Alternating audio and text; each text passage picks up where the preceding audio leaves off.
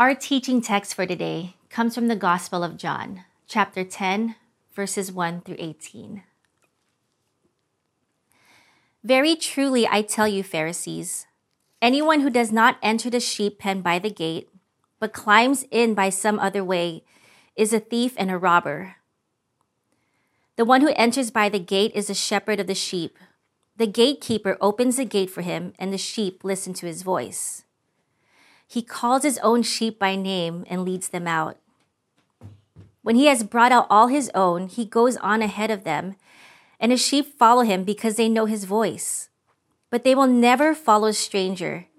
In fact, they will run away from him because they do not recognize a stranger's voice. Jesus used this figure of speech, but the Pharisees did not understand that he was telling them. Therefore, Jesus said again, very truly I tell you, I am the gate for the sheep. All who have come before me are thieves and robbers, but the sheep have not listened to them. I am the gate. Whoever enters through me will be saved. They will come in and go out and find pasture. The thief comes only to steal and kill and destroy. I have come that they may have life and have it to the full. I am the good shepherd. The good shepherd lays down his life for the sheep.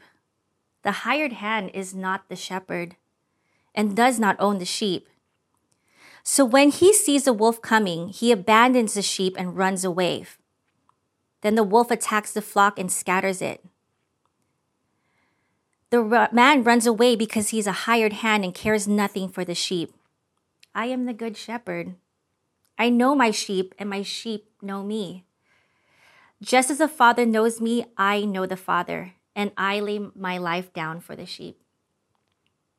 I have other sheep that are not of this sheep pen. I must bring them also. They too will listen to my voice, and there shall be one flock and one shepherd. The reason my Father loves me is that I lay down my life, only to take it up again. No one takes it from me, but I lay it down on my own accord. I have authority to lay it down and authority to take it up again. This command I received from my Father. This is the word of the Lord. Thanks be to God. Hello, friends. It is wonderful to be sharing with you today. If we haven't met, my name is Caleb Clardy. I'm one of the pastors here at Trinity Grace. We are continuing our Easter tide, these 40 days after Easter, and we're looking at some of Jesus' most famous parables. And so story after story, picture after picture, all this imagery is bringing into focus, but also experience what the kingdom of God is and how can we participate in it? How can it somehow be a thing that becomes our very life, becomes our hope? And interesting, this famous story of Jesus as the gate and the good shepherd is told right after there was a miraculous healing. This takes place in John 10, and there was a miraculous healing in John 9, but the healing kind of gets mixed reviews. Not everyone is crazy about it. A man who was born blind can suddenly see, and so that would seem like an unqualified good, but some of the religious leaders of Jesus' day are upset by the day that it happened on. And maybe that seems absurd to us, but they're frustrated that this healing took place on the Sabbath. They try to call into question whether the man was really born blind. They question his family. They check with the guy. They actually ask him, hey, where's Jesus gotten off to? And he's like, I don't know, man. I just started seeing. You're going to have to go look for him. And something incredible has happened. But these Pharisees are not enjoying it because it is a threat to the world as they know it. It is a threat to the world they understand, where they know their place, they know their power and influence. And so they despise this miracle. And before we hate on them, which is kind of easy to do when you read the gospel accounts and you come in contact with the Pharisees and Jesus' reaction to the Pharisees, before we hate on them, we should probably have a little compassion for where they're coming from, or at least understand the world that they're trying to represent. The Pharisees emerged during the intertestamental period, which you can hear and probably immediately forget. But this was the 400 years when there was no prophet in Israel. And the people were trying to sort out what to make of all the promises that God had given to Abraham and to Isaac and Jacob and to Moses and to the nation. And several different empires had conquered and occupied the land during that time. And the latest of these was Rome. So the Pharisees' response, and there were other groups who had different responses, but the Pharisees' response during this 400-year period, as they had sort of grown up as a group, was that, okay, listen, the promises are delayed. These foreign powers are in charge. The only way we're going to get back again to the nation we're supposed to be, to the people we're supposed to be, to the vocation God has given us in the world, is if we begin to obey God's word. We have to keep Torah if we expect Yahweh to bless us. And if you go back and you read Torah, it's actually a pretty good response. We can immediately lash out at the Pharisees' response, but what they were trying to do had a decent sort of foundation in the Torah, in God's word, and it's understandable. The trouble was that they had let their control and their influence, the power that it gave them, go to their hearts a bit. And they wanted to make sure no one got anywhere close to breaking the law, so they built a fence around the Torah. So what this meant was essentially there were all these extra regulations before you got close to violating a law that you might have found in God's word. And so there were all these Sabbath regulations they made for protection that were now just as important to them as the law. So that meant they could see a miracle of God and be mad about what day it happened on. And interestingly, all through history, God seems fine with shaking up our categories in this way. And so right after this moment, and it's important, sometimes when we see these parables, and to us, they feel like, these just sort of self-contained stories, but they're taking place in the movement of Jesus' ministry. And it's often helpful to understand why Jesus is telling a particular story when you see what's happened just before it. And so after they have despised this miracle, Jesus tells a story about sheep and shepherds, about thieves and robbers, about false shepherds and hired hands, and ultimately about life and death. And this imagery isn't just pulled out of nowhere. It's deeply connected to the whole story. It's especially deeply connected to Israel's story. Israel's leaders and kings in the Old Testament were often depicted as shepherds. This is one of the primary metaphors for Israel's leaderships, for Israel's king. So the Pharisees, who knew these stories incredibly well, they had memorized most of them. They knew the law and the prophets. Their ears would have been absolutely burning as Jesus launched into this story. The language he's using calls to mind places in their scripture like Ezekiel 34. Listen to what God says in Ezekiel 34. And when you think about the parable of the Good Shepherd, this is what the sovereign Lord says: "Woe to you, shepherds of Israel, who only take care of yourselves. Should not shepherds take care of the flock? You eat the curds, clothe yourselves with the wool, and slaughter the choice animals, but do not take care of the flock. You have not strengthened the weak, or healed the sick, or bound up the injured. You have not brought back the strays, or searched for the lost. You have ruled them harshly and brutally. So they were scattered because there was no shepherd, and when they were scattered, they became food for all the wild animals. My sheep wandered over all the mountains and on every high hill. They were scattered over the whole earth, and no one searched or looked for them." Tough to hear. Honestly, a very convicting pastor passage. If you are a leader in Israel, this would have been a terrifically convicting passage. I read it now and think, oh, how am I doing as a pastor? What would Jesus, how would he evaluate the way I'm leading in our church? Tough to hear, but there was a promise as well. The promise came a little later in Ezekiel 34 that God was going to come as shepherd himself. He says, for this is what the sovereign Lord says, I myself will search for my sheep. Remember when David taught just a little while back about leaving the 99 and going after the one? This imagery is all through Israel's history. Look after them as a shepherd looks after his scattered flock when he is with them. So I will look after my sheep. This is God speaking. I will rescue them from all the places where they were scattered on a day of clouds and darkness. I will bring them out from the nations and gather them from the countries, and I will bring them into their own land. I will pasture them on the mountains of Israel, in the ravines, and in all the settlements of the land. So God is going to take the place of these bad, selfish shepherds that are not doing their job. He's going to do the job himself. But actually, then the passage gets a little bit weird for a moment. Just a few verses later, he said, I'm going to come, replace these bad shepherds, do the job myself. And then just a little bit later, he says, I will place over them one shepherd. So God's going to do it, and then God's going to do it by putting someone else in place. I'm going to place over them one shepherd, my servant David. He will tend them. He will tend them and be their shepherd. I, the Lord, will be their God, and my servant David will be prince among them. I, the Lord, have spoken.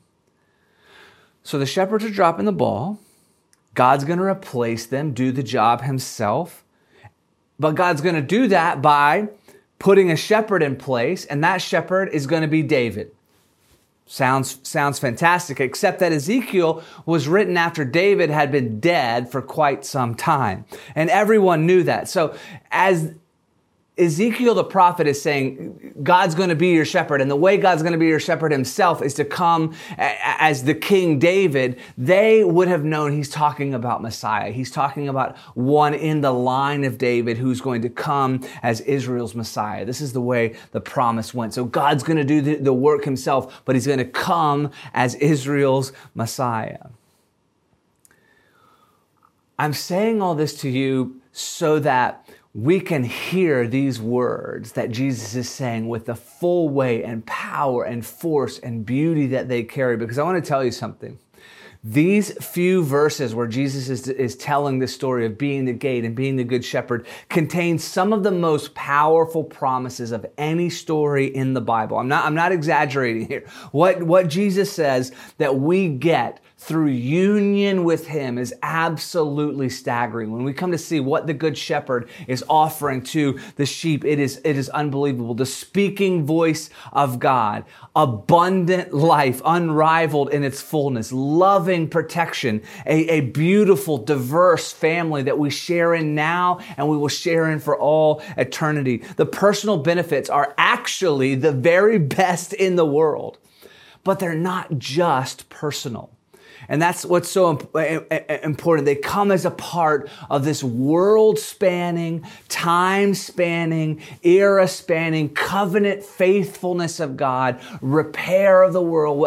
It's connected to what God was doing when he first called Abraham, when he first called Israel out of slavery in Egypt, when he first spoke to us. It's like an on-ramp into this highway of God's promises. So there's a personal place that all of us access, the speaking voice of God, the abundant life, his protection and guidance, his beautiful, diverse family. But we're not just reading the story to get little bits of encouragement for only us personally. It is a part of this world-spanning covenant faithfulness of God.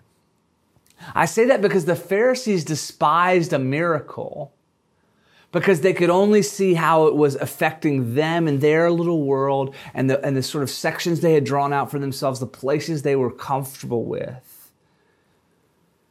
They missed that a man who was born blind could see. They despised the miracle. God was visiting them. The kingdom was coming. Actually, the very reason they were keeping Torah, so that God would turn to them and bless them, God was turning to them and blessing them, and they were missing it because of how much they were trying to keep Torah. They were busy about many religious activities and missing God.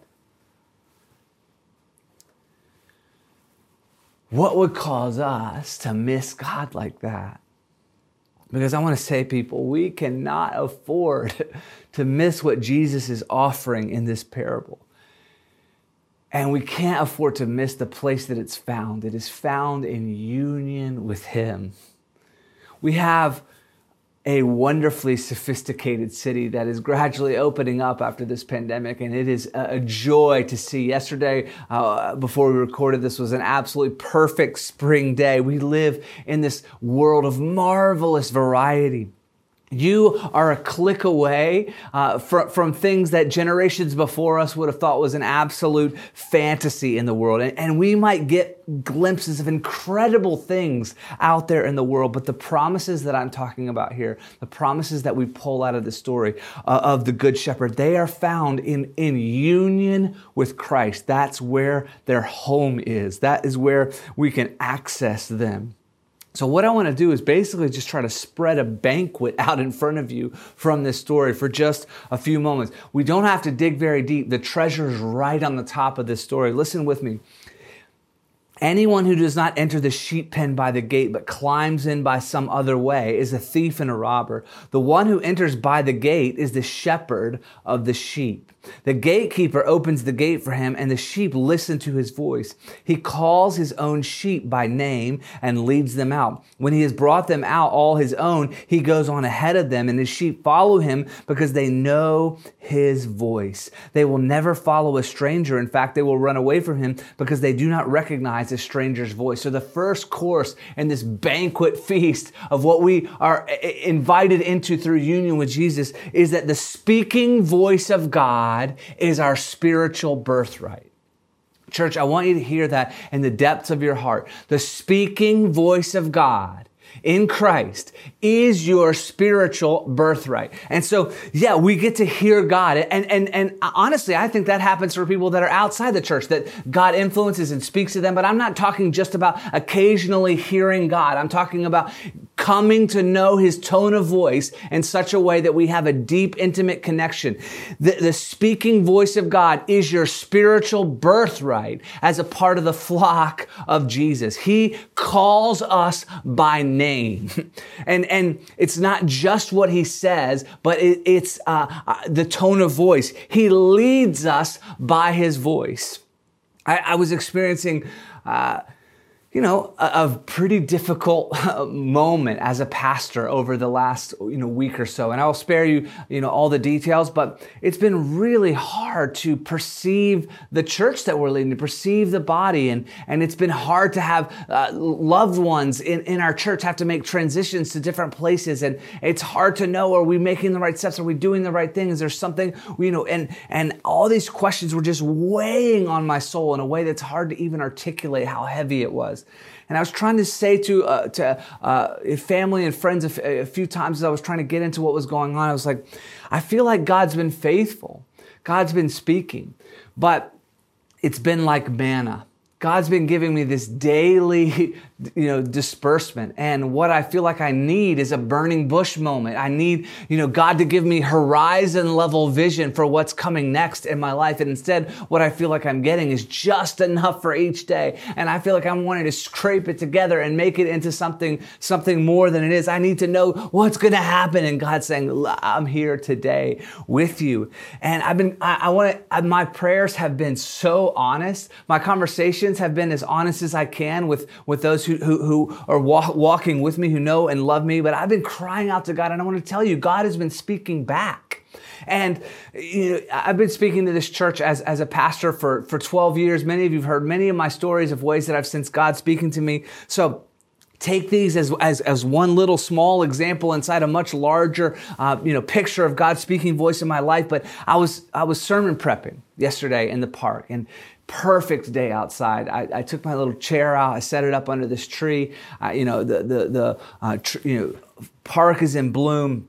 I'm sitting there, I'm working through this passage. I'm saying, God, what do you want to say? But I'm also right in the back of my mind, it's all my troubles, all my frustration, all my basically anger with God, all my I need more from you right now. And as clear as a bell in my heart, I had this thought, and it was just very simply, what if you just enjoy your life and don't give up?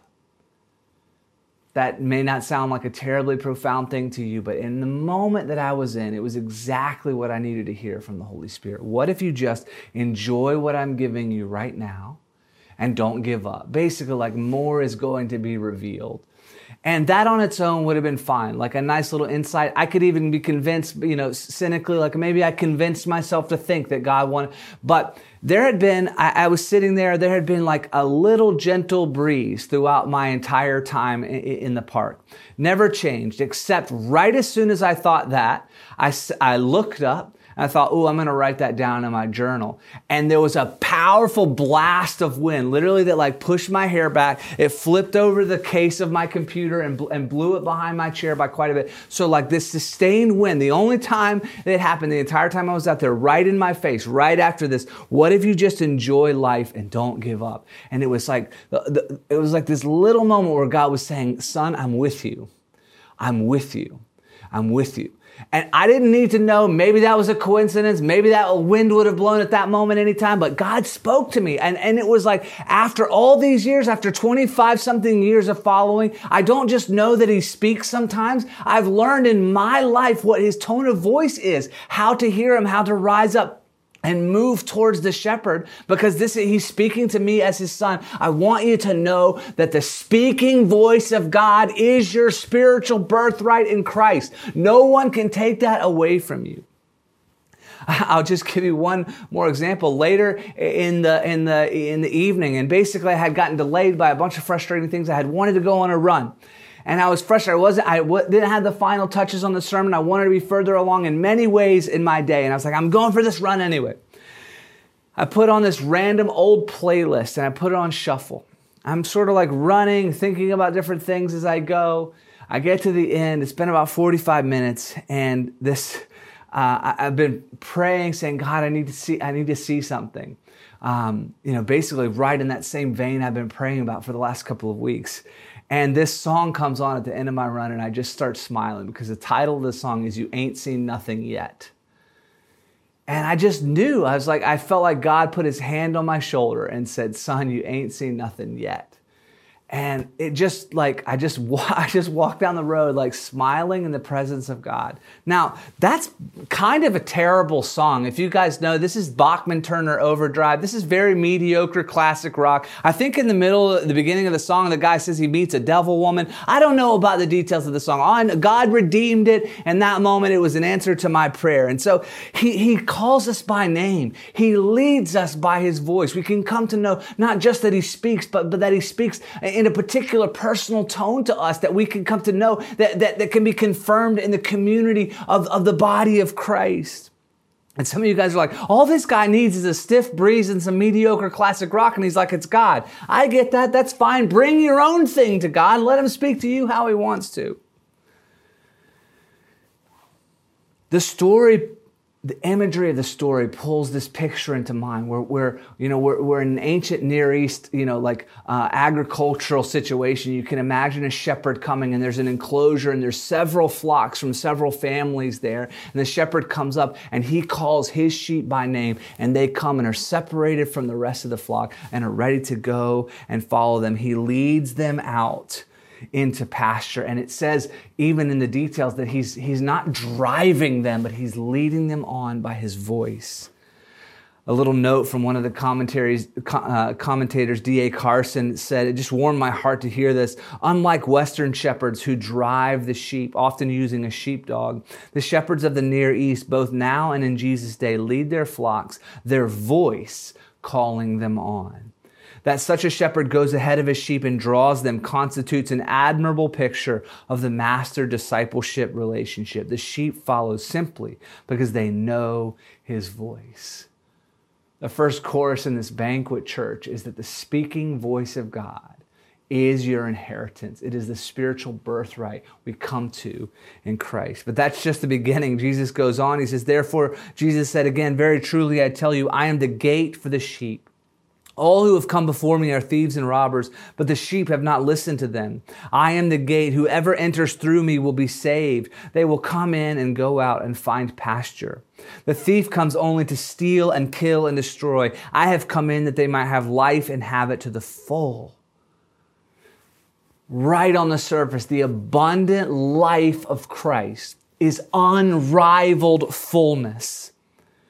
The abundant life of Christ is unrivaled fullness. I have come to give you life and life to the full.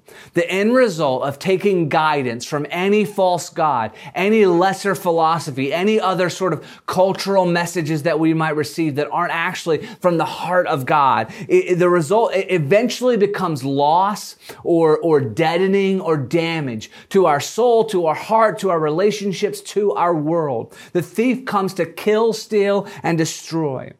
But here's the thing. The enemy doesn't come to us like a thief. He doesn't announce himself as a thief to us. Many times the enemy comes to us with a sense of, you deserve this.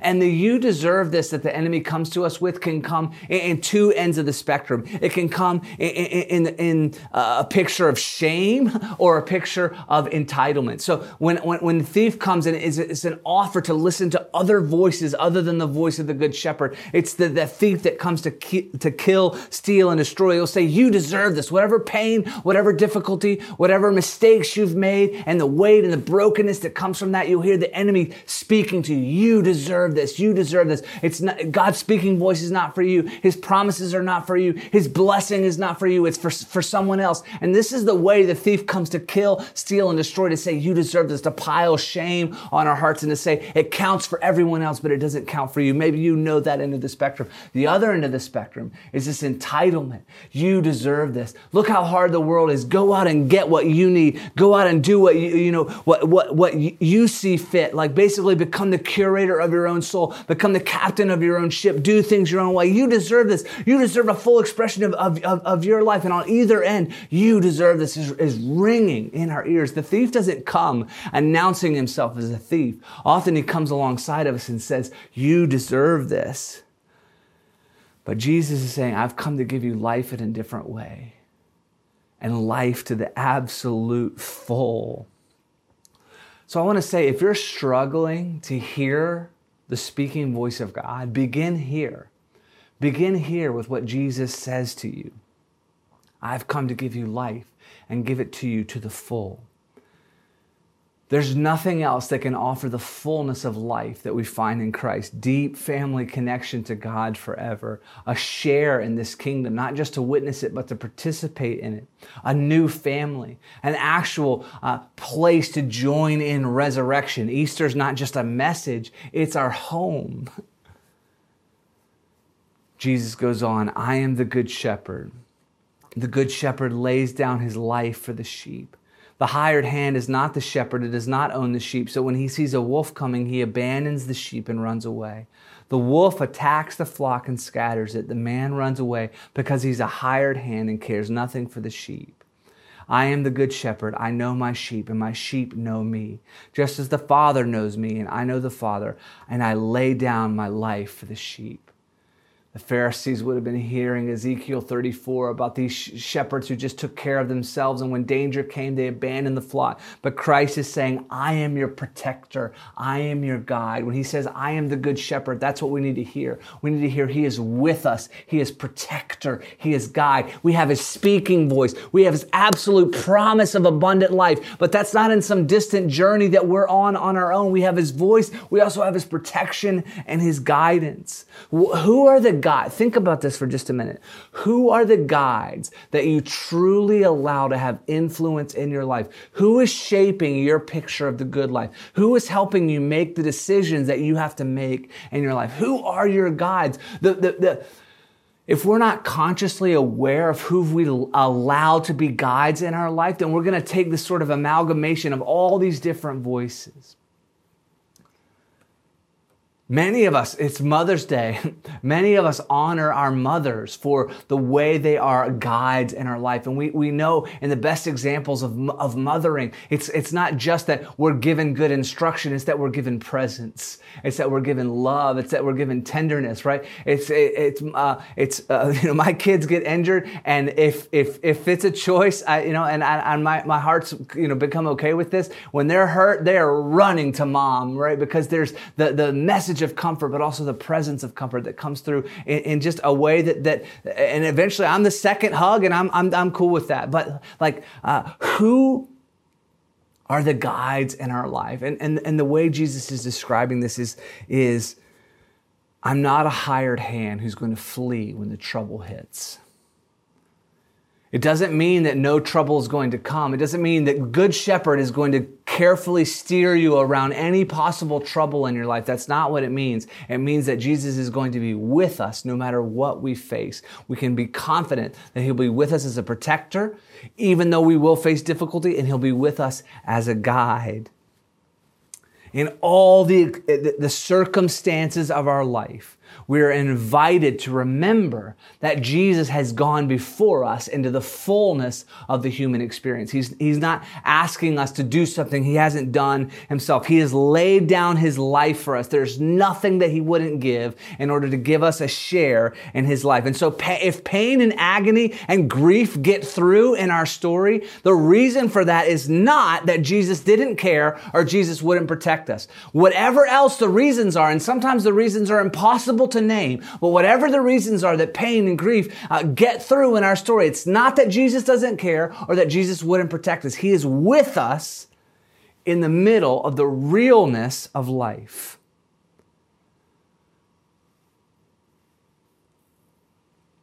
I saw a horrific video this week. Maybe you've seen this one or one like it, and the prevalence, the increase in the number of these attacks is unacceptable in every way.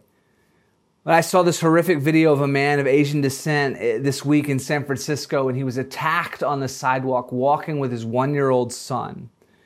And the coward who attacks him comes out of nowhere, knocks him to the ground, punches him in the face, sort of stands over him and then goes to walk away. And he walks towards his son. And the man who's just been beaten, you can see he leaps up to go and move and protect his son. The fatherly love in the middle of this horror is absolutely unmistakable. And as I was reading this passage, I was thinking about the willingness of being, to take the risk to love, to put yourself in the place where danger is coming.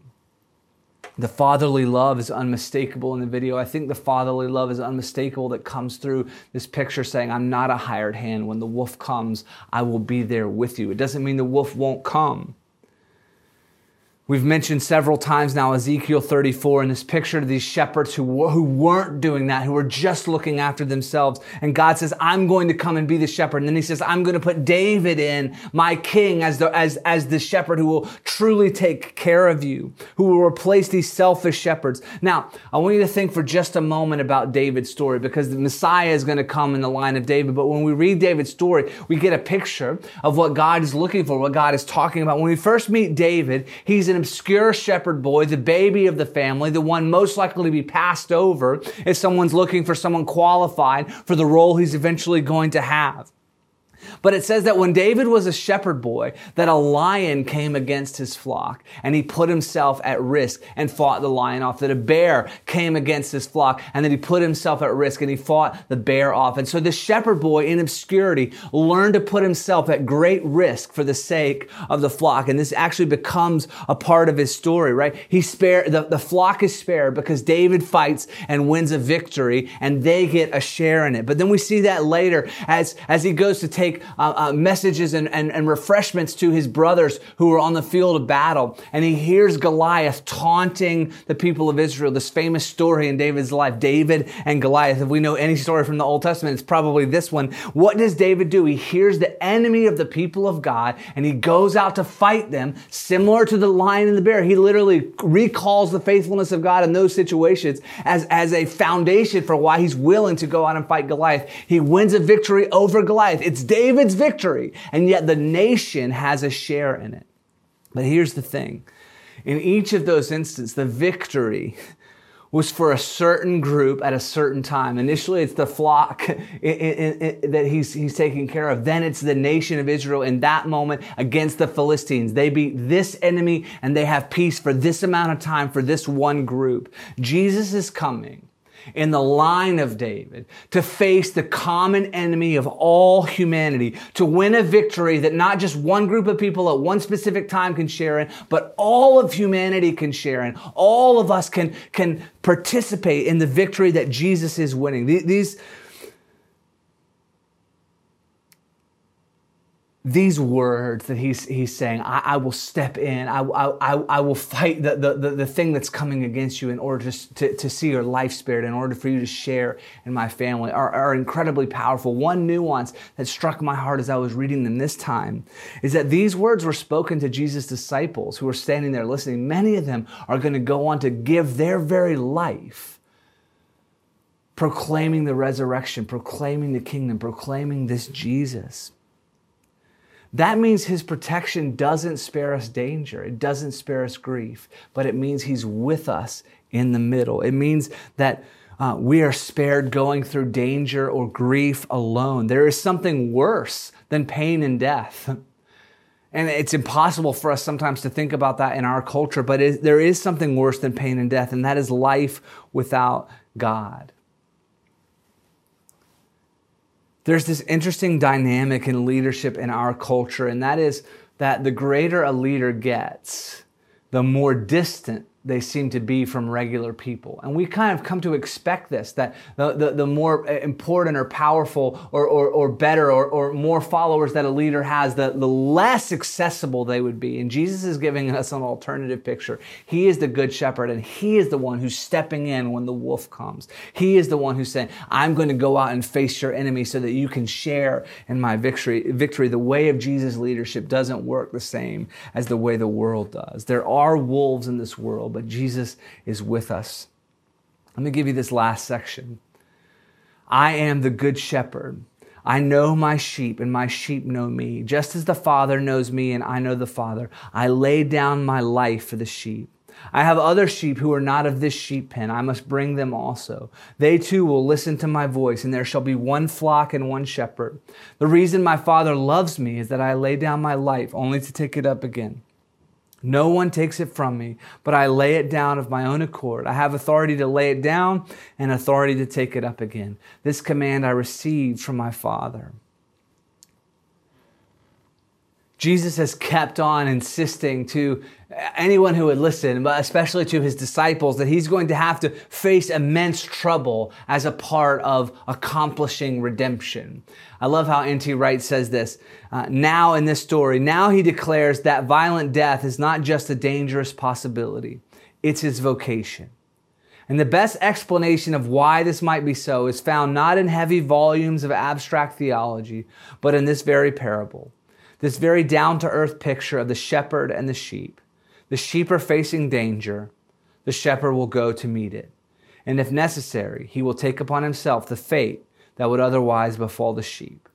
In Jesus' case, it was necessary, and he did. He's going to die to make us family. That's the message of the cross, that he's gone outside the city, on his own to face the enemy like David and Goliath, but not so that he can just win a victory for one group at one period of time, but he can win a victory for all who will come to him from any tribe, tongue, and nation, because Jesus is making a diverse, beautiful family from across the ages. Actually, the word good and good shepherd here is a difficult word to translate. It doesn't just mean morally upright. It means staggeringly beautiful. And the good shepherd is making a staggeringly beautiful family from across the ages, from across the world. And he's sharing this commitment to this broad, diverse flock with people whose hopes were entirely centered on their thing and their moment. They were missing miracles because they were so zoomed in on their own thing, their own moment. And Jesus is saying, lift your eyes. There's something more happening here. When God finds us bearing down just on our own selfishness, he is willing to lift our eyes. He is willing to expand our vision. He's willing to say, there's more happening here than you might be seeing. He might be willing to send a stiff breeze to you in the park and say, son, can you just enjoy what I'm giving you and not give up?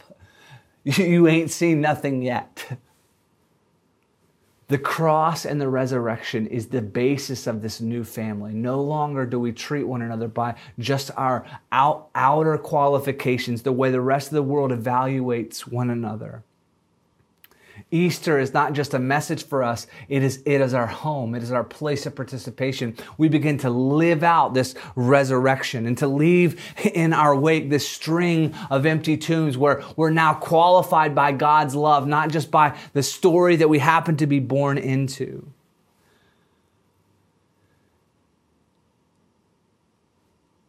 The Good Shepherd who's coming in power and authority isn't like a distant leader. He is with us in the pain, literally to the point of laying down his life for us. And on the cross, we know Jesus famously says, "It is finished." Church, I want you to know something for absolutely certain today. In Christ, your redemption is complete. There is not a single thing that you need to add to what Christ has done to make yourself okay, to make yourself beloved, to make yourself included, to make yourself family, to make yourself a part of this kingdom forever. And nothing can snatch that away. Nothing can pry you out of his hand. He is a good enough shepherd to take whatever is coming in your life and to carry you through it, to speak to you, to offer you abundance, to be your protection and guide, to give you mercy, to lay down his life. You are a beloved member of the family. You are not alone. And let me say this, your life is not slipping away a day at a time. You are speeding towards it. You are heading towards the fullness that Christ is talking about. Church, think for just a moment about what we've just heard. We find in the Good Shepherd. He's the gate, the place of entrance. He's also the voice. He's the Good Shepherd. As the images pile up, we need to know what that means when you've got a bunch of metaphors on top of each other, is that the reality can't be captured in one picture. He transcends. And yet, this transcendent God who shook the mountain is here. Personal, speaking, saving, shepherding. The speaking voice of God. Absolute, unrivaled, abundant life. Loving protection. This beautiful, diverse family that we are brought into. So let me ask you these questions as we prepare to pray. Where do you need to hear his voice today? I was so grateful in that moment in the park that I had been really honest in my prayers leading up to that I'd been sharing, here's where I'm wrestling, God. Where do you need to hear the speaking voice of God? Or maybe you need to clarify, what's God saying to me right now? Are there false gods or false guides that you need to let go of because you know they're not going to lead to abundant life? And here is the Good Shepherd saying, I've come to give you life and give it to you to the full. Where do you need protection from Jesus right now? Be honest with where you really are. But know that your redemption is complete. It is finished.